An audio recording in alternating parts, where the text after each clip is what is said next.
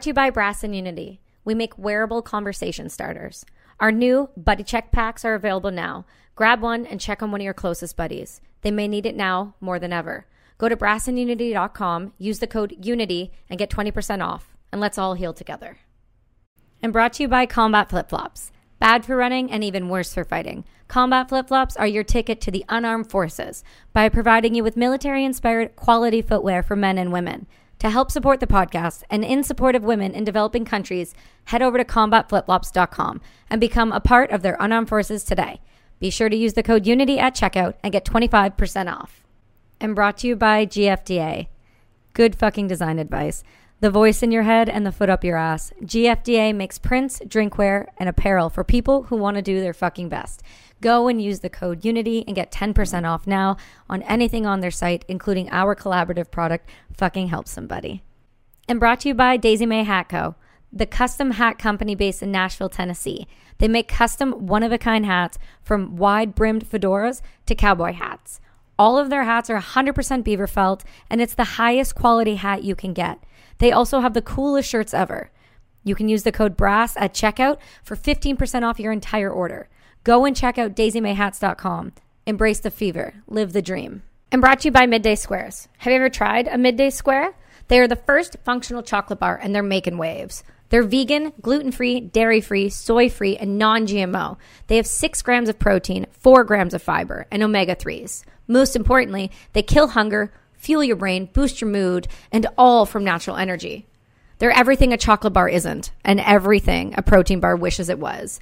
Use the code Kelsey15 at checkout to get 15% off today. Hey guys, we have another Australian on the show. I don't know what it is. Maybe I'm just into collecting Aussies now, but here we are. I'm super stoked to have you on the show because you, my friend, have been introduced to me by some amazing human beings named Adam and Andrew Marr. And if you don't know the Warrior Angel Foundation, it was the 4x4x48 that we did this year that we talked about. So please go check them out. But welcome to the show, William. You, my friend, you're about to do something really, really cool. And I cannot wait to get into this with you. Thank you. Thank you very much for having me. Oh, yeah, absolutely. When Adam sent out the email, I think I jumped on that within about a good hour. I was pretty quick. I won't lie. Yeah.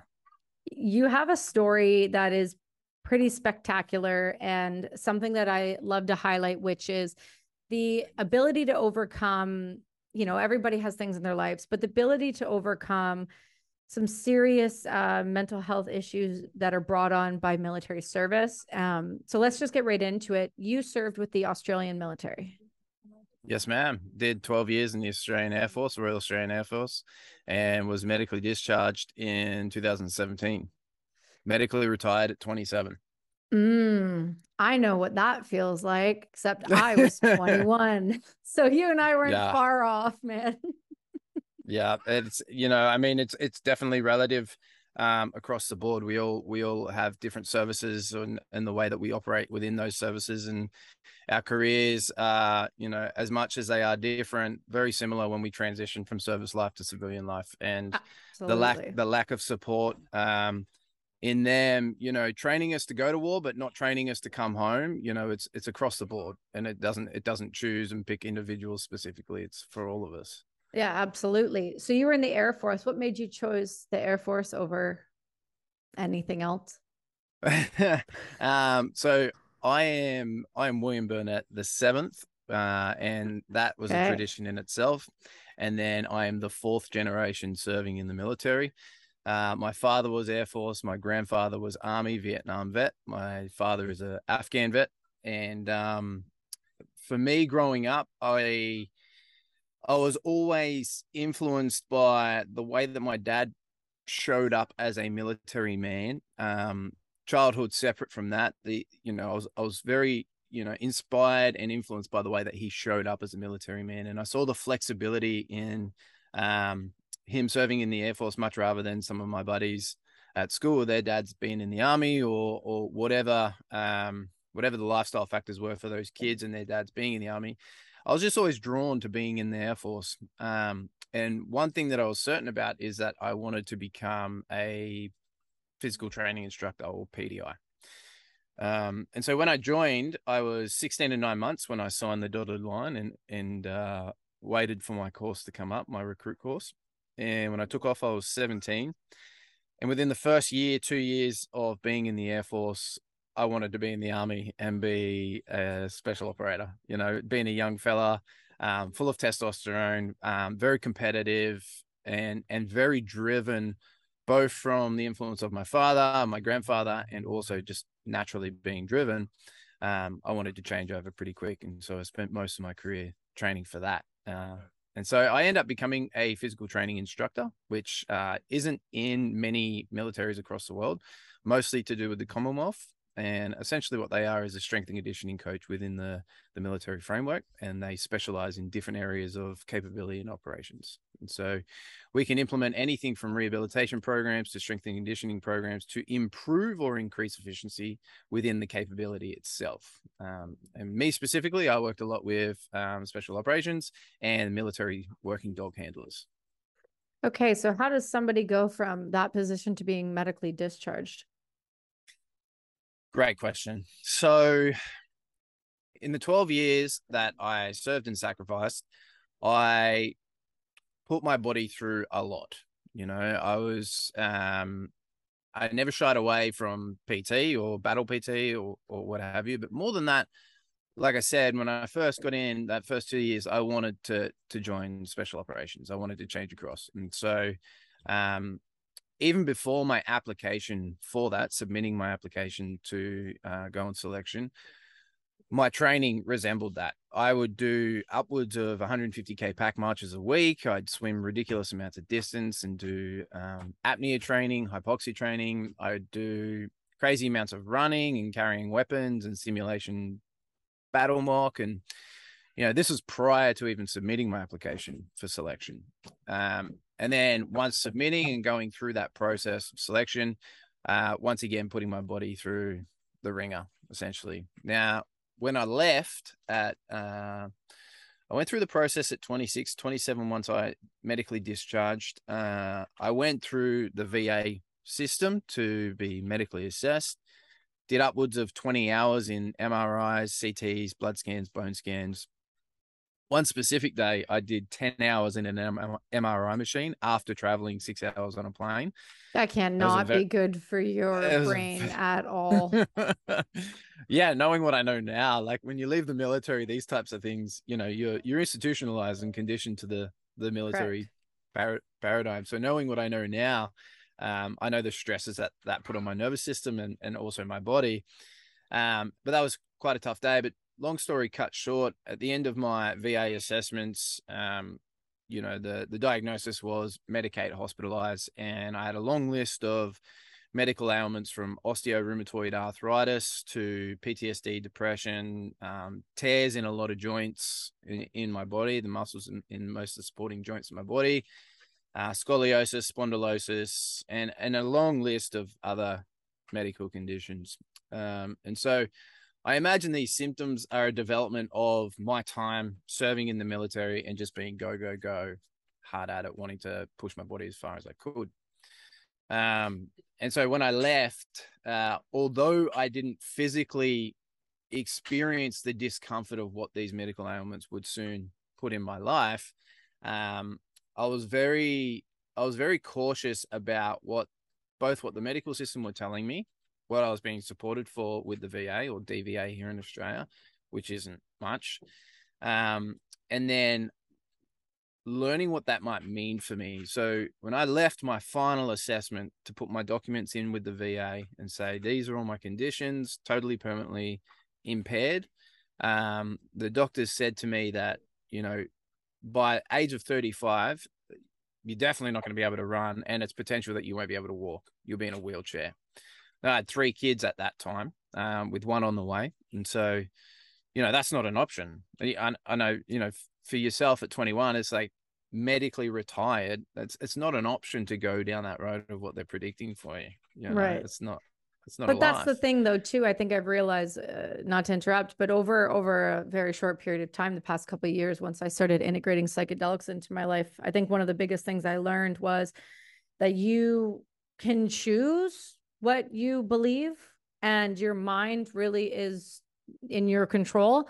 And I know several individuals, including somebody that was on a retreat prior to my retreat, who is legally blind, but yet could see pretty great after sitting with Aya, right? So it's about, you know, what they tell you is how much do you believe of it? I mean, I also am missing a collarbone and a permanently detached shoulder, but you know, hey, we do plenty of things with it because it's about what your brain tells you. And when you have people like the VA that are constantly just saying, well, you're going to be this, you're going to be that, you're not going to be able to do this. I mean, if we all believed that, none of us would be here anymore. Yeah. And look, veterans leaving the military, and I don't want to overgeneralize here, but from what in my experience with working with veterans in the last 3 years specifically, you know, the most compliant person that you're going to get is that person leaving the military. They're so vulnerable in leaving an identity that they've just spent, you know, maybe half their life, maybe the later half of their adult years or early adult years. So the most compliant person you're going to get's that vulnerable person. And so just like anywhere else in the Matrix here, you know, everything is suggested, and as compliant human beings, we take that on and accept that as part of our biology. And just like you said there, you get an opportunity to believe either what the external environment is influencing you or signaling you to believe, or what you truly believe, you know. For me personally on that journey, I wasn't willing to accept those conditions, nor was I willing to believe that they were going to impair my life the way that they were suggesting that it was.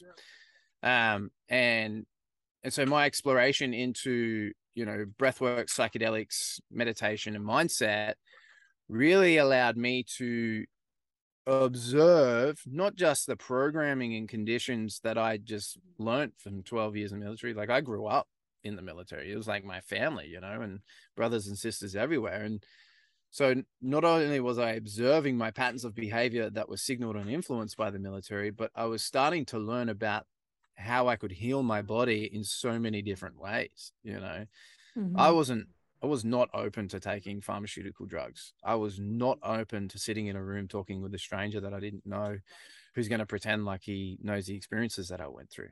Right. So there had to be another way. After my first ayahuasca retreat was the very moment that both divine intervention for learning about breathwork and becoming a breathwork practitioner, and then also the power of plants, consciousness, and the way that we experience ourselves in this 3D reality. And it was like this transcendental shift in everything that I thought I knew to not really knowing and learning about. And that's where the identity crisis started for me, transitioning across from that identity of military man to whatever it was going to be, you know. And so it was quite a big journey. And then as a smart individual, you decided to marry another military member. So I hear. Because you wanted, American too. You wanted to, So were you going for the special forces package of DUI, divorce, and all the other things, or was that just like by accident that happened?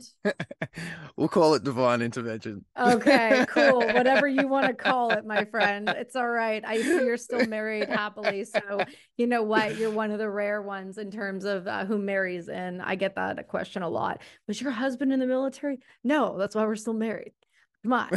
Come on. We think these things through before we make these decisions. Come on now. So, and you have 4 tiny humans, too, right? So oh, we have 4 tiny humans. We have another tiny human on the way as well. And she's yelling at me from the back of the caravan. I heard that. Yeah, we have 4 tiny humans, 1 on the way. And Cassie and I met on our last deployment to the Middle East, and she was serving the American Air Force in preventative medicine. And so, just like the narrative is, you know, military spouses. I left a marriage of 11 years. We were both in the military serving. She still serves. I do not. And then we met on this deployment, and still together, happily married, making more children, and you know, creating a life of purpose and change together in quite a dramatically different way from what we were in the military. Oh yeah. I mean, it doesn't shock me if you're friends with Adam and Andrew that you guys are going to have 7 to 12 children. I mean, I mean, nothing shocks me. They give me grief about only having one and being done. I think that is enough. But to hear that you have 5 is psychotic to me, especially because you're about to take on something that's absolutely ridiculous. And the fact that you have a spouse that supports the hell out of that. So I'm just going to ping pong around here because that's a beautiful segue. Go me. Yeah. So you, my friend, are about to step off and do, is it, let me just, 81 days straight of ultra marathons across Australia starting on September 7th? Yes, ma'am. Okay. Sure, I mean, because why? I mean, I get why, but why? Why? And not only is my wife supportive, she's actually the VA. She's like my digital VA. She's doing a lot of the nav/mapping for the routes. She's moving pieces for the support team, people flying in from the States, picking them up. She's doing all the food, the logistics. Like, she's a beast, you know. And so I'm very, very lucky. And she's looking after the 2 children that we have whilst being pregnant at the same time. So, you know, if there's going to be any superhero on this journey, it's definitely her and not me. But I would argue that's correct. Yeah, the reason I am able to do such things, you know, when I left the military, like the story I just said, that's a common narrative for most veterans. You know, go through this process, be hospitalized, medicated, and then forever be suppressed in your life by all the shit that they're putting in the water, foods, media, all of that junk, right? And so being able to heal my body, like any of those medical symptoms that I mentioned before, I do not have anymore, nor do I experience any, you know, discomfort from any of those previous symptoms. And that could be put down to me changing my diet to organic foods, non-inflammatory foods, to clean, well-sourced water, to, you know, well-sourced meat or animal produce, to breathwork, to meditation, to psychedelics. It could be an array of things, or it could simply be said that I pulled myself out of the matrix and stopped, you know, listening to the bullshit that was being fed to me. Mm-hmm. So it could be a really good mix of all of that, right? Now, what I am passionate and determined to do, once again, divine intervention was able to meet the incredible Ma brothers, as well as Nima and the rest of the crew, Samuel and Matthew. So the group of us here are working towards creating a different future, not just for veterans, but for the world, right? We're developing a framework here for people to understand the power of their bodies, how to heal it, and how to source, you know, these other bits of lifestyle factors that are being kept from us, or maybe not kept, but the information is being suppressed. So regenerative farming, permaculture, psychedelic medicine therapy, different unconventional modalities of fitness and exercise, and support in a way that, you know, society would like, but doesn't necessarily encourage. And so for me personally, this journey to run across Australia is both a finger to the man and an opportunity to demonstrate an evidence-based practice that cannot be argued. Like, this isn't anecdotal. Like, when you're told that you're going to be in a wheelchair at 35 and then I'm going to be 34 on the 7th of September when I step off and be able to run 81 ultra marathons in a row. Now, yes, I haven't done that yet. I have, between you and me, I've seen it. You know, that's a huge thing. And people are going to go, yeah, but how or why or bullshit or, you know, these types of things. But the evidence is here. You take a practice like the lifestyle that I've been living, and you give it to an individual, and they will see the exact same benefits / results. They may not necessarily want to run, but maybe they come off their SSRIs or meds that they've been on for years, or maybe they get out of that toxic relationship / relationships. Maybe they find the job or purpose in their life. You know, it may not be this run, but it may be their version of the run. That's my little one. That's okay. So, you know, making this big event a big event is not about me. You know, I'm running for everybody that hasn't had this opportunity to experience these practices and modalities. I'm creating awareness and support for the veteran community holistically, and also, like I said, giving a finger to the man. You know, I can do this and I will do this. You know, for many years, I would assert that I would have listened and I would not be where I am today. I wouldn't be in the relationship that I am in now. I wouldn't be the father that I am, and I wouldn't be the athlete or practitioner that I am, nor would I have met the incredible men from Free Ranch, you know? So it's been a big change. Yeah, I mean, it sounds like it. It seems like you've taken all the tools that have been kind of provided to you and really ran with them. I think that's a beautiful example of what happens when somebody pulls themselves out of something and really utilizes the support network around them rather than just the woe is me method, which is something that we have so much in our community. And it's not because I'm speaking negatively towards it, but it is because most of the time people just haven't been taught a different way, haven't had access to that information. But now with things like podcasts, Instagram, social media, there's almost no excuse. There's plenty of people you can reach out to that'll help you on your journey and help you become a better version of yourself and show you that it's possible. And it doesn't have to be done with things like pharmaceutical intervention and other modalities. It's really fascinating to hear you speak about the use of psychedelics and all of those breathwork practices, because implementing those, I do know personally, have had a huge impact on my life and in my healing. Another person I was actually just speaking to about you 15 minutes before this was Michael Brand. He is the CEO of HVMN. And so, yes. Yeah, we had him on the show. His episode comes out next week. We had him on the show and we were talking about ketones. And I saw that in your bio and I screenshot it and I said, do you know this guy? And he goes, I will read you exactly what he said because it was so kind of him. He goes, hey, William is one of one. I'm glad that he connected. Wish him luck, please, on his kickoff. And I said, absolutely. I will be sure to do that. But it's amazing to see that. Oh, he's amazing, dude. And he's so humble. Yeah. It's unbelievable. Yeah. Oh, yeah. Yeah. Super dude. But that's what I love seeing, though. There is individuals that you've connected yourself with that really do want to help you not only achieve success in this, but in your life. And that is possible for every other veteran or civilian that wants to be better. They just have to want it enough to seek it out in a way that isn't necessarily through Google. Right. And I think that's the key. I think that's what you, in my opinion, are a beautiful example of, is the ability to heal from a lot of the things that you've dealt with in your life by just using really natural, normal, easy ways to heal that just aren't accessible to everyone, which is that's a whole other conversation.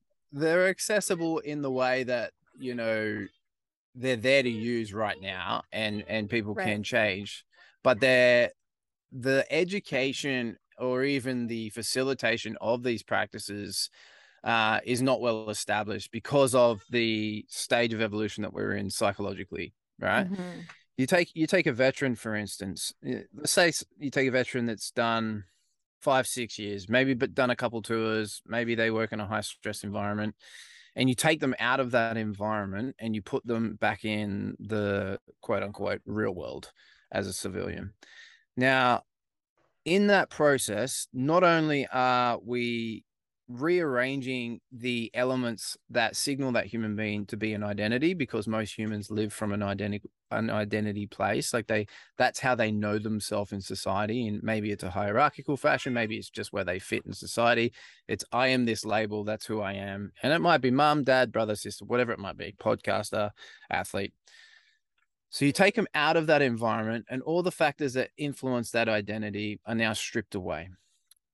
You also take them out of the environment that was once their operating day-to-day life, right? You're taking them out of routine, you're taking them out of certainty, comfort, you're taking them out of, all of those things and more. The individual now is put in an environment without the tools, without the certainty, without the comfort. And so all their nervous system knows is, what the fuck? They're in this dorsal vagal state where they are severely upregulated beyond that fight or flight state. And any human being that is in that state is less likely to make a rational rational decision, as opposed to being in that ventral vagal state where they are, low and slow, nervous system is way down, parasympathetic. And so you've got this highly upregulated individual who is struggling with an identity or shift of identity, struggling with the certainty of their lifestyle, knowing that they do or don't have the tools to be able to move forward on the next step.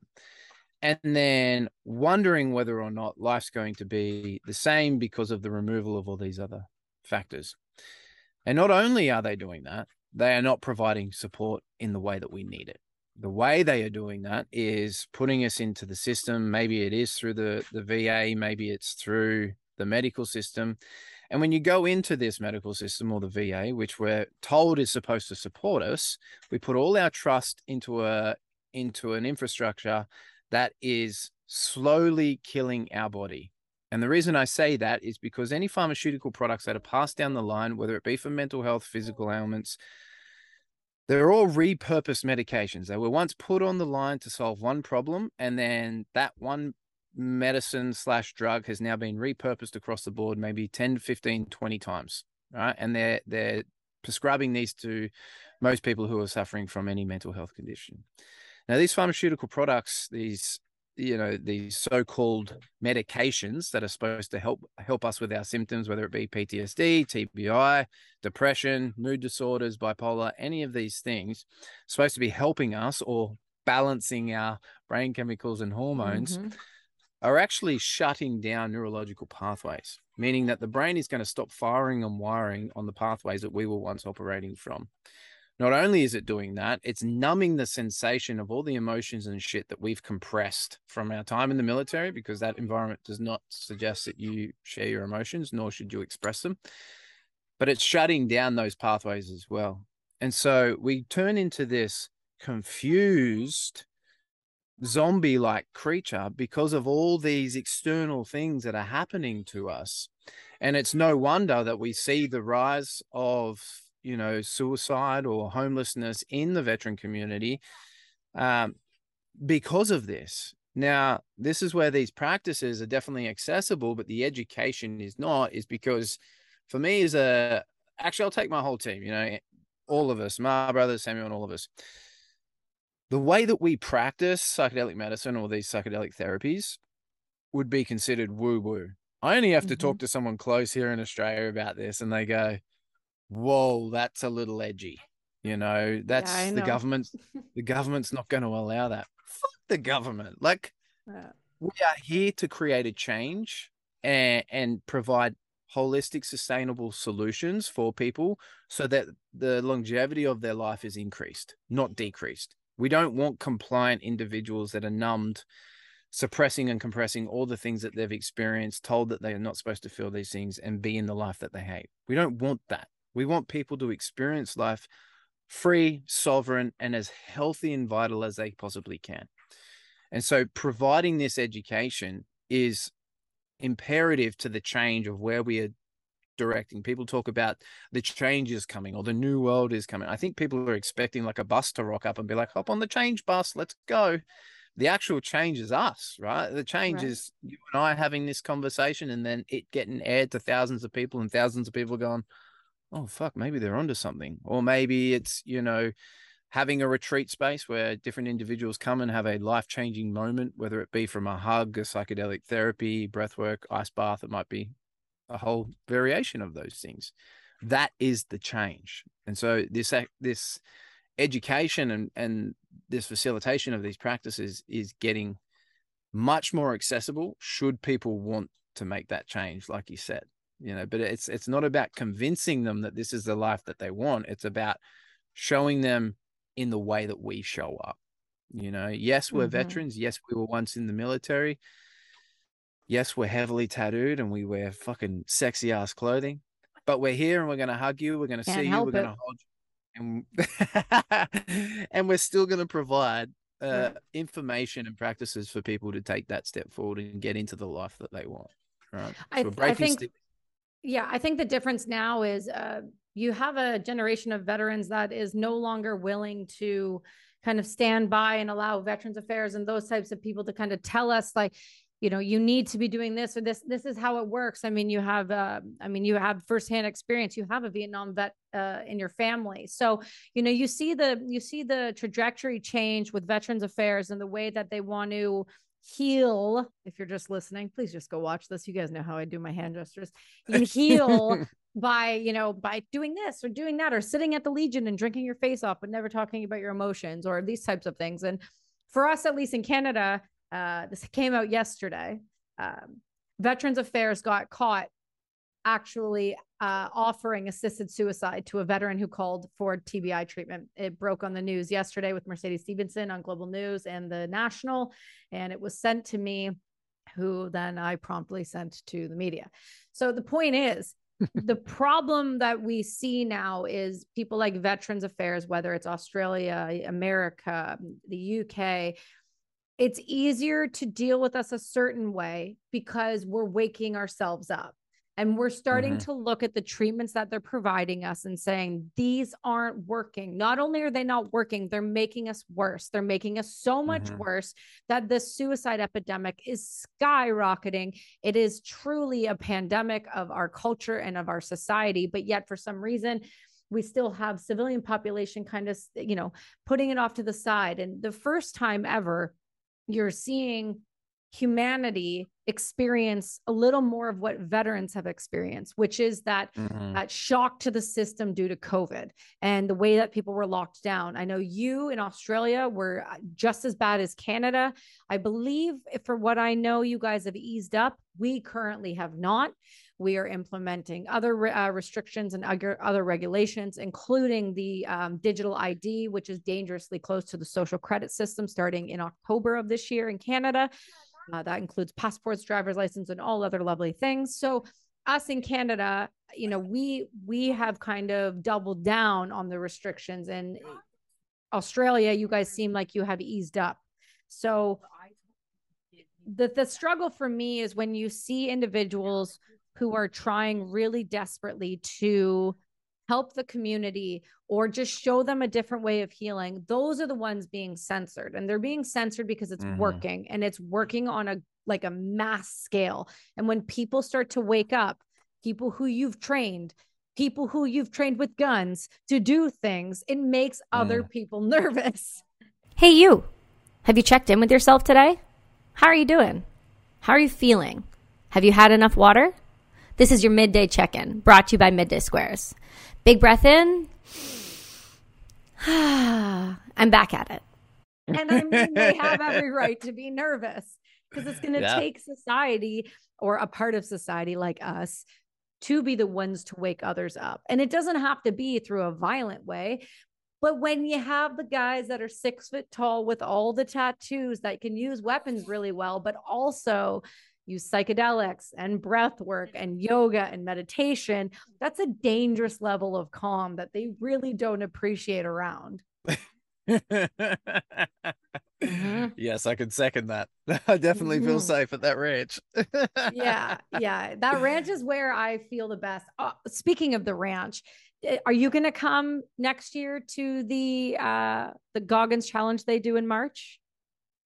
So yes, and the news here is that Cassandra and I will be moving to the ranch in January next year, because for me to be able to participate and be directly, impactful in the work that I'm doing as an integration specialist with the team, we need to be in location, right? And be able to have everybody there. Sounds like my son's getting a bit of discipline. It happens. It's okay. I have a 6-year-old. I have one though. Yeah, having one's pretty much the same, because they all, respond. Anyway, I'm getting off topic. But yes. No, it's fine. Cass and I are moving there in January. And we'll be living at the ranch. We're going to take part as much as we can in this, this step forward in the prototype of what we're building here. It was evident after I did the heart my protocol that, this is where I need to be. When I come out of my protocol, everything that I had said, both in my transcript and in debrief after with the men, after I was on the Rasha, it, they're all nodding their heads. I'm like, is this making sense? And they're like, oh no, we already know all this. Yeah. And I'm like, okay, cool. And so, when you have this purpose, or you have this thing, this information and access to your records, your soul contracts, and you've experienced it in the person, like as much as you possibly can, you can't unknow it. And so when I sat down with my wife, it's been challenging to make this transition or plan this transition, because I have 2 children to a previous marriage here in Australia. And so I'll be leaving that, behind intermittently, where I'll be traveling backwards and forwards to be as active as I can. But in saying that, what I've discussed both with my wife and other people is there's a bigger picture here, right? Like we were just discussing these types of people, these veterans who are trained to do these things, but also trained to do these other things. If we don't make these changes now, then our children are going to forever be fighting the same battles we did, and, Andrew and I have joked about having so many kids because we're going to do the work now, and then we can just have heaps of children that can carry it on when we're gone or old, but, right. yeah. So for me, the bigger picture is if we don't make the change now, then our children are going to forever be fighting this battle, and nothing's ever going to change. And so, some of the sacrifices we're going to be making in order to achieve these things are astronomical. And at the same time, it's just as beneficial for us to make these sacrifices so that we can make these changes. And so, yes, I will be at the Goggins run, definitely the 4x4. And also be working on starting the second part of the project of the run, which I'm doing. So here in Australia, I call it the first 100 meters. It's called Project Light. And so I'll be running from Margaret River, Western Australia, to Byron Bay, New South Wales, right across the country.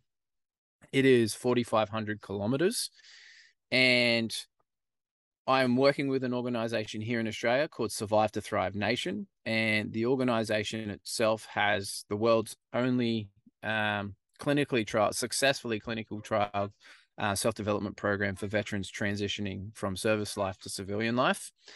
It's an 8-week course where veterans are sponsored onto the program. So any money that is raised during this campaign, Run with Will, which is the campaign that I'm doing, if any money that is raised during this campaign goes directly to sponsoring a veteran onto the program. So it's a profit for purpose organization, meaning that, whatever revenue is made in this circumstance or for any campaign, a veteran goes directly onto the program and taken out of the system. Because like Canada, the other day, it sounds like it was the exact same day, Australia has been, the Australian Defence Force and DVA, so Department of Veteran Affairs, has been in what's called a Royal Commission for upwards of a decade now, right? They've been investigated for high volume backlogs of veterans not being supported and having cases not even put into the system. They're being investigated for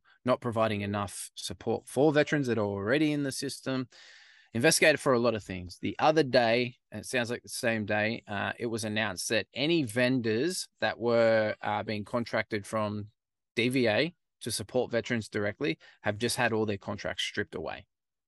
And so each contract or vendor that is operating from that place is now solo and has to work out, what they're going to do from here on out, which is both horrible and amazing for organizations who are willing to go that extra distance. Now, Survive to Thrive Nation, I know the CEO personally, Dane, and he's a phenomenal man. He's a veteran himself, combat veteran. He rang me that day and he said, mate, horrible news. This has occurred, but this is fucking amazing because now we can just take the training wheels off and go all in and just really show the world what we have here, which is a sustainable solution to prevent veteran suicide.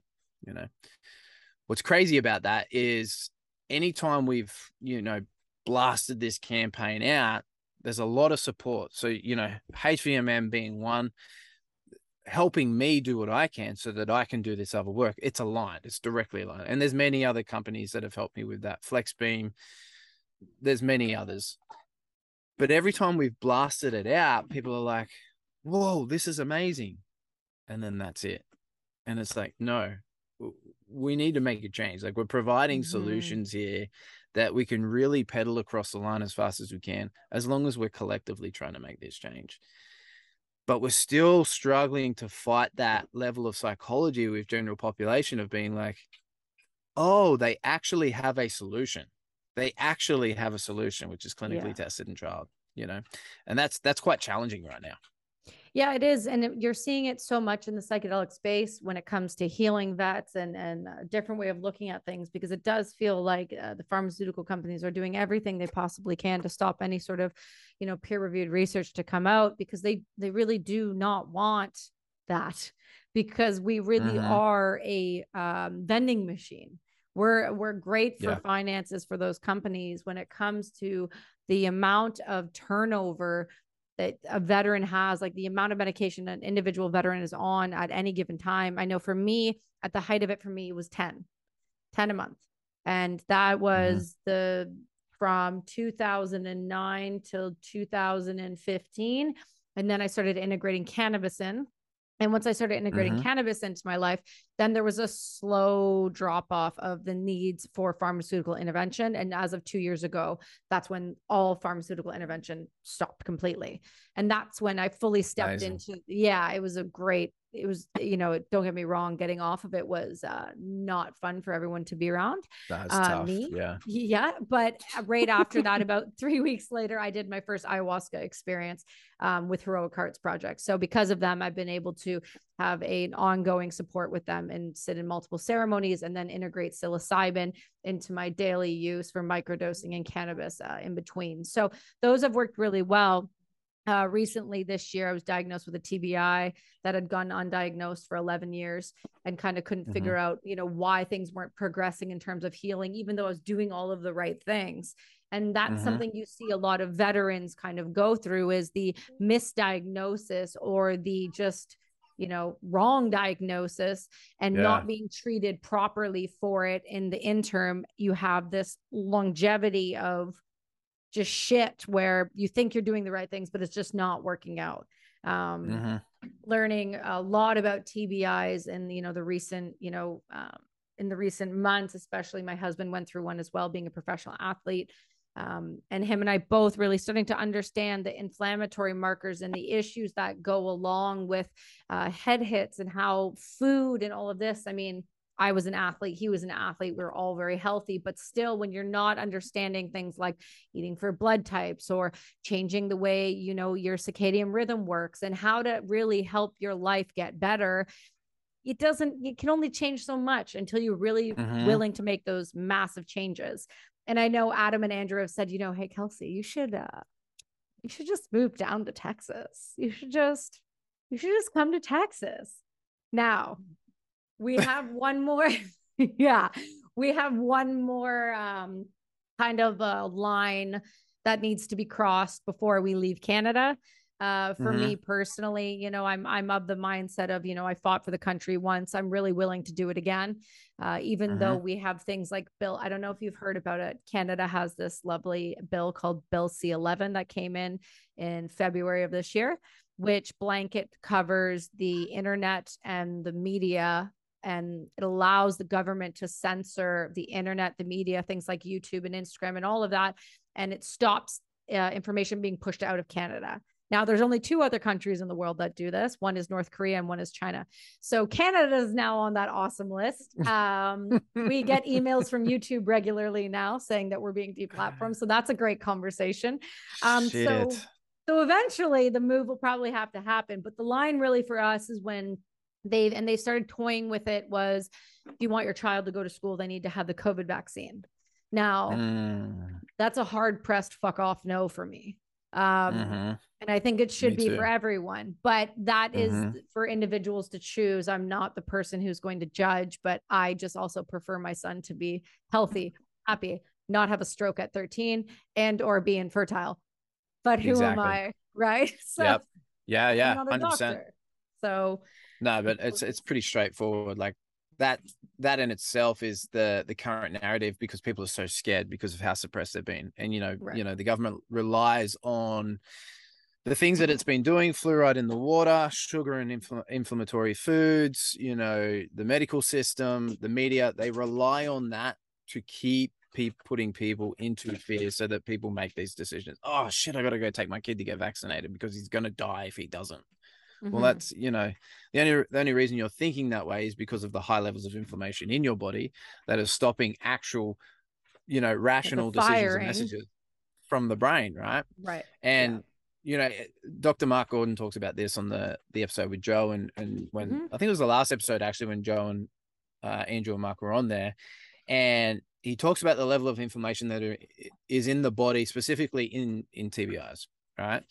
Now, what we know about that as well is that when the inflammation is present in the body, it's present for a reason, right? There's a root cause there, and we could trace it back and identify what that is, but knowing may not be enough. Knowing why your TBI might be present, Kelsey, may not be enough, because already you said 10 years, it's gone undiagnosed 10 years. Did you say that? Yeah, that's why I think I can remember the last serious head hit also just being an artillery gunner standing beside those. Now we understand the concussive blast. Also, I was a professional fighter, so I've been kicked in the face more times than I would like to admit.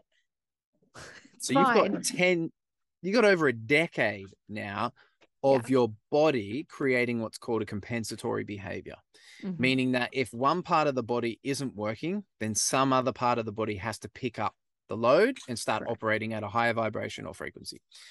This over time creates a behavior, turns into a habit, and then so on and so forth becomes our standard operating procedures for the body. Now, breaking those compensatory behaviors is quite difficult because the brain has refired and wired to accept this condition to the point where we may have originally started experiencing pain, but now don't, because we're so used to it and so conditioned to the pain being signaled that we've just shut that down as well. And so knowing may not be enough. And this is where inflammation thrives in the body. Dr. Mark Gordon talks about the cytokine storms within the body. This is where it thrives. If that is present, we cannot break down some of these things that are actively participating in the body, meaning that even if we are doing, cold exposure, breath work, psychedelic medicine, red light therapy, blocking glasses, non-inflammatory foods, this is all well and good, and it may not be enough because of the behaviors that are being created in the body. And so we need to go back into the system, into the nervous system, either up or down regulated enough so that we can access different parts of our biology to start firing and wiring those new pathways or recreate the pathways that were once there. Once we do this, we then implement obviously material habits / techniques where you can start developing this practice and start teaching or reteaching the body what it needs to do again. Once we do this, the brain will start to cooperate, starts to signal and release enough chemicals to bring that vibration back up. And then, maybe 6 months down the road, it may be shorter for some, maybe longer for some, that pattern will come back and we will remove that compensatory behavior and start to develop the new behavior. The only way we can access this is through consciousness, whether it be through psychedelics, whether it be through breathwork or meditation, whether it be actually putting somebody in a simulation of high stress to signal the nervous system. The only way we can access this is through consciousness, but the participant needs to participate. It can't just be secondary. It can't be a facilitator putting it there. The participant needs to participate, and we need to get that person in that vibration or that level of consciousness so that they can access that part of the body / brain. And then we can recreate new patterns of behavior. One of the greatest things I was very fortunate to be given the opportunity to go do the organization named Defenders of Freedom. They work with the TBI clinic in Texas. Right after I did the Warrior Angel Foundation run, I drove that Sunday night down to Coppell, Texas, and they're called the Resiliency Brain Center. And it's with Doc G and Doc Michelle Eiselman. And we did 2 weeks of an intensive program, literally doing a lot of those things like RTMS, things that are slowing down the nervous system. I call them the death sticks, working on saccades and pursuits and things with the eyes and, the spinny chair and the electricity and the water and like the clapping of the things. I got the videos. It's the whole thing. So we did a ton of that. And what I found to be incredibly useful was finding out a lot of things about my blood work, finding out, where markers were really at, utilizing things like Inside Tracker were, a great starting point for a lot of people, really just seeing where their body is internally, taking those results and then them putting me through a gamut of tests and going, yeah, the reason you have dysautonomia is because of this. The reason your eyes are shaking all the time is, you know, it's real. That's not just in your mind. Your eyes are actually shaking. And so there's tons of different tools to help the body. And what was really fascinating for me, and it is not something that they told me to do, so I'm just gonna be very clear, but it is something that I did on my own afterwards, was really utilizing psilocybin and ayahuasca as a tool after having all of these amazing things turn the prefrontal cortex on. So using RTMS and having that start to fire, I could legitimately feel part of my brain that was dead inside start to kick off again. And then once you hit it with psychedelics, you could feel these pathways move and change, and the development, the way you thought, the way you walked, the way you just exuded energy, everything changed. And I believe that if you couple things like the Resiliency Brain Center with things like psychedelics and these other amazing treatments and consciousness, you are going to look at a different human being. Because when you're dealing with PTSD, major depressive disorder, bipolar, any of those things, TBIs, I truly believe, and I believe it is the same sentiment with Defenders of Freedom. For so long, we have put the cart before the horse here. We've gone ahead and said, no, this is how we're going to deal with it. And then left all of these issues to just get bigger and bigger and bigger, when really, if we just done these from the first, then we wouldn't have these afterwards. So we've done the gamut of the products. I've worked with Dr. Mark Gordon. My husband and I both have worked with him and utilized his products as well, and had them be incredibly successful for us. We utilized him the first time we saw him on Rogan. We ordered them right away. There was no straight away. Yeah, straight away. There was no blood work. There's no question. We're like, we just need to try this, because anything. And it was a game changer. And then fortunately from the founder and CEO of Heroic Hearts Project, Jesse Gould, who's a former Army Ranger, he connected me with Andrew and Adam. And then they gave me a call last year in December. And then I went down last year in March, and I've been like huge fans and in love with their family ever since. And so I know what they're doing down there. I'm very aware of the protocol. I'm very aware of everything. And I think it's absolutely fantastic. I personally have not sat for that protocol yet. Being very careful with the TBI and certain things right now, just to kind of keep anything that burns a little hot in the brain away from the body while we're dealing with some of the severe symptoms that we have going on with my husband and I. But I do know that has been offered to me, and I am looking forward to taking them up on that at some point here soon. I'm a little fearful I will blow my life up and move my whole family immediately, but because that'll happen. Well, I'm a living proof. Exactly. Have you connected with Dr. Sam yet? I haven't. I've met Angel. I've met what is the gentleman who did? Okay, I can't remember his name. Maybe that's Sam. He did Nima. Nima. Okay, You've met Nima? Yes. So the breath work. I watched one individual do the 4x4x48. He ran every leg of that. And by ran, I mean sprint. And he was doing a breathwork technique through every single leg of that. That would have been Sam. That was Sam. It was insanity to watch. Was he wearing the basketball singlet? Yeah, of course he was. Yeah. That's Dr. Sam. Yeah. We haven't got, him and I didn't get time to connect. We didn't actually have much time, him and I was podcasting a lot of people there, but I know that he is on the list of individuals to have a deep conversation with. I keep being told that I missed out on that. So I'm really looking forward to March already to get to go and actually sit with them a little more. But yes, I've met him. I definitely talked to him prior to the protocol for when you choose it, when it chooses you. But definitely talk to him about that with your conditions and your TBI. So Dr. Sam obviously is the founder of the protocol itself. He's developed that through his studies and practices with other psychedelic therapy places or organizations. And so he is, all of them are switched on and tuned in 100%. And Samuel, it's potential that he's that next level. So I could strongly suggest connecting. I could see that. I watched him do a breathwork exercise by himself, and it was like magic. I've never seen anything like it. It's kind of what you hear about when you see somebody move into this like this step up above everyone. And you're like, how could someone do that consciousness wise? And then you watch it happen in front of your eyes and you're like, he's not here right now. That's just his body. No. Yeah, oh, yeah. And he is very skilled at being able to transition in and out of his body into different states of consciousness, just like that, you know. And I remember during my protocol specifically, I remember calling him. It was about, I would have said maybe hour 2, 3.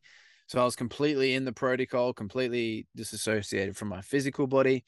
But a message come through to do some physical work on my physical body. And I knew straight away it had to be Dr. Sam. And I called him over, brother Samuel, need you to do some body work. And Adam had taken some photos and some videos. And when I looked back, I remember breathing with him and feeling the flow of energy between us. But looking back, he was like maybe wrist deep in my diaphragm and my rib cage. And he was just like getting after it. And I don't remember experiencing any pain at all.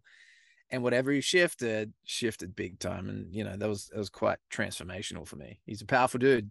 Yeah, it's a beautiful thing. I was just in Peru 2 weeks ago and I had a situation like that. And one of the Mistra, she's incredibly physical and she did something to my body. And I mean, I haven't talked about that trip yet, but I'm still trying to, you know, work on the integration of that. But she did something that was unreal. I've never felt an energy shift like that before. So it is very special when it does happen, and it is beautiful to have others witness it, because it is almost so mystical or fantastical that if someone isn't witnessing it, you sound like a lunatic when you're talking about it.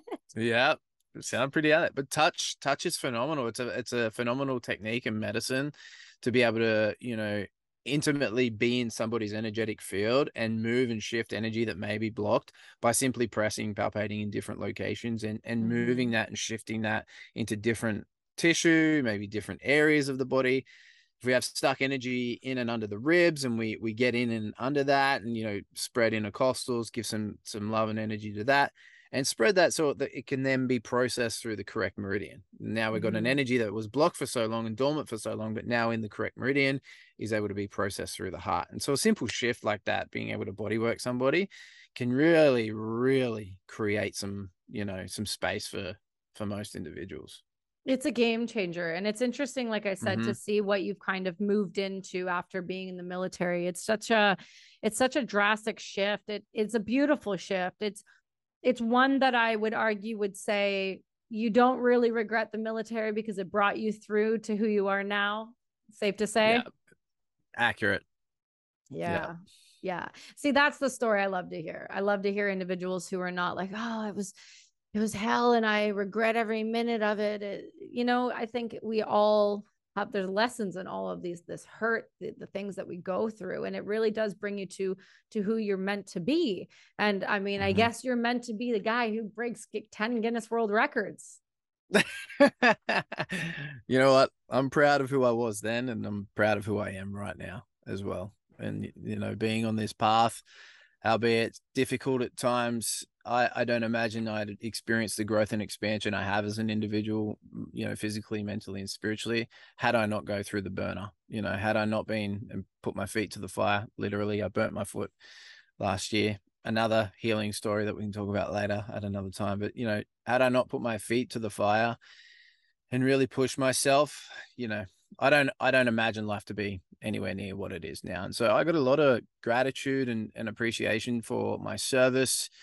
I've got so much love and compassion for the people that I may not have had love and compassion for back in my service, you know, that inflicted some parts of my psychology that has been tough to get through. And I still have a lot of love and compassion for those people. And you know what, when I get to the 81st ultra marathon, and if they're standing there on the finish line and want to talk or want to converse or want to say sorry or whatever it may be, I'll be open arms and I'll be like, hey, bring it in. We got this. We're going to move forward together. Leave all that shit behind. Let's move forward together. It's nice to hear that the ego is no longer the front man for you. Not that I knew you then, but my God, is there ever a massive amount in our community where they still ride that ego? And it's nice to see it breaking down slowly and people waking up from that moment of just, you know, just gross behavior. So I'm very happy to hear that for you, for your own healing, but also for them too, right? Because you're giving them the example. And sometimes that's all that is needed. Like you said, you don't have to go run ultra marathons to change your life, but somebody does. And that person will be the example. And most of the time, that's all we need is just somebody that's willing to do that type of work. So thank you, on behalf of the veteran community, for your willingness to put your body on the line once again, to not only bring awareness, but to help change people's way of thinking so that they can hopefully feel as good and as healthy and as, you know, fulfilled as you do with your family and your life. Mm-hmm. We're born for this. You know, this is our birthright, to live in sovereignty and freedom and be healthy and vital and loving and compassionate. This is our birthright. And to have that be told that it's not is complete travesty. It's not okay. And so to bring that back, we can't bring that back with any volatility. We can't bring that back with any angst or anything. It needs to be complete love, complete openness. And like you said, leading from the front. And we are doing that. We're leading from the front. And not only are we leading from the front, we're going back to pick others up as well. Leave no one behind. No one's ever left behind. So just to reiterate, September 7th, you're going to run 81 days. You're going to run an ultra marathon every day. You're going to break 10 new Guinness World Records. And you're going to come on the show as soon as you're done to tell me the hell that you went through and everything that I get to learn about what that's like, because I'm not doing that. Yes, ma'am. I'll do that. Fantastic. Can you make sure to tell everybody where they can find you, support you, and the Run with Will, so that they can go support Survive to Thrive organization? Yeah, definitely. So you can find me on Instagram. It's my most active point, at themind.mechanic. And all the information there in the link. But essentially, when you go to the link, you can go to the webpage for a Run with Will campaign, or it's www.runwithwill.com. And there's a few ways you can do that. Jump on there, sign up, and then you can select a challenge. And the challenge is either you select a run virtually, so you can run from anywhere, meaning when I take off on the 7th, Kelsey, if you want to run on the 7th in Canada, you can do that too. And you select a distance that's challenging enough for you, and you can submit that through the webpage. Once you've selected the challenge, you can then select whether you want to support and contribute to sponsorship. And that would be, you know, a financial commitment. And so everyone knows 100% of what you contribute to sponsorship goes directly to putting a veteran on the program. Every $1,000 that we raise, we will have one veteran join the program and go through the program. The reason we're doing this is because, like I said before, DVA, Department of Veteran Affairs, has really, you know, let us down. And without, you know, letting that backlog grow any further, we're going to try to chew away at that backlog and help as many veterans as we can get their life back and prevent any more suicide. So www.runwithwill.com. And if anybody's going to get in there and go for a challenge and get on there, make sure you tag it on Instagram, tag us, and share it around with everybody. Well, I am doing the Grand Fondo on a road bike on September 10th. So maybe I'll submit that. Is that something? Does that Perfect. work for you? Okay. Yeah, 100% that works. Yeah. All right. Okay. Well, now I'm committed. God damn it. I am doing that one for the boot campaign, but I will submit it and I will support it. And every other listener, I know you will go do the same. All right. Well, you stick with me. Everyone else, we'll see you all next week.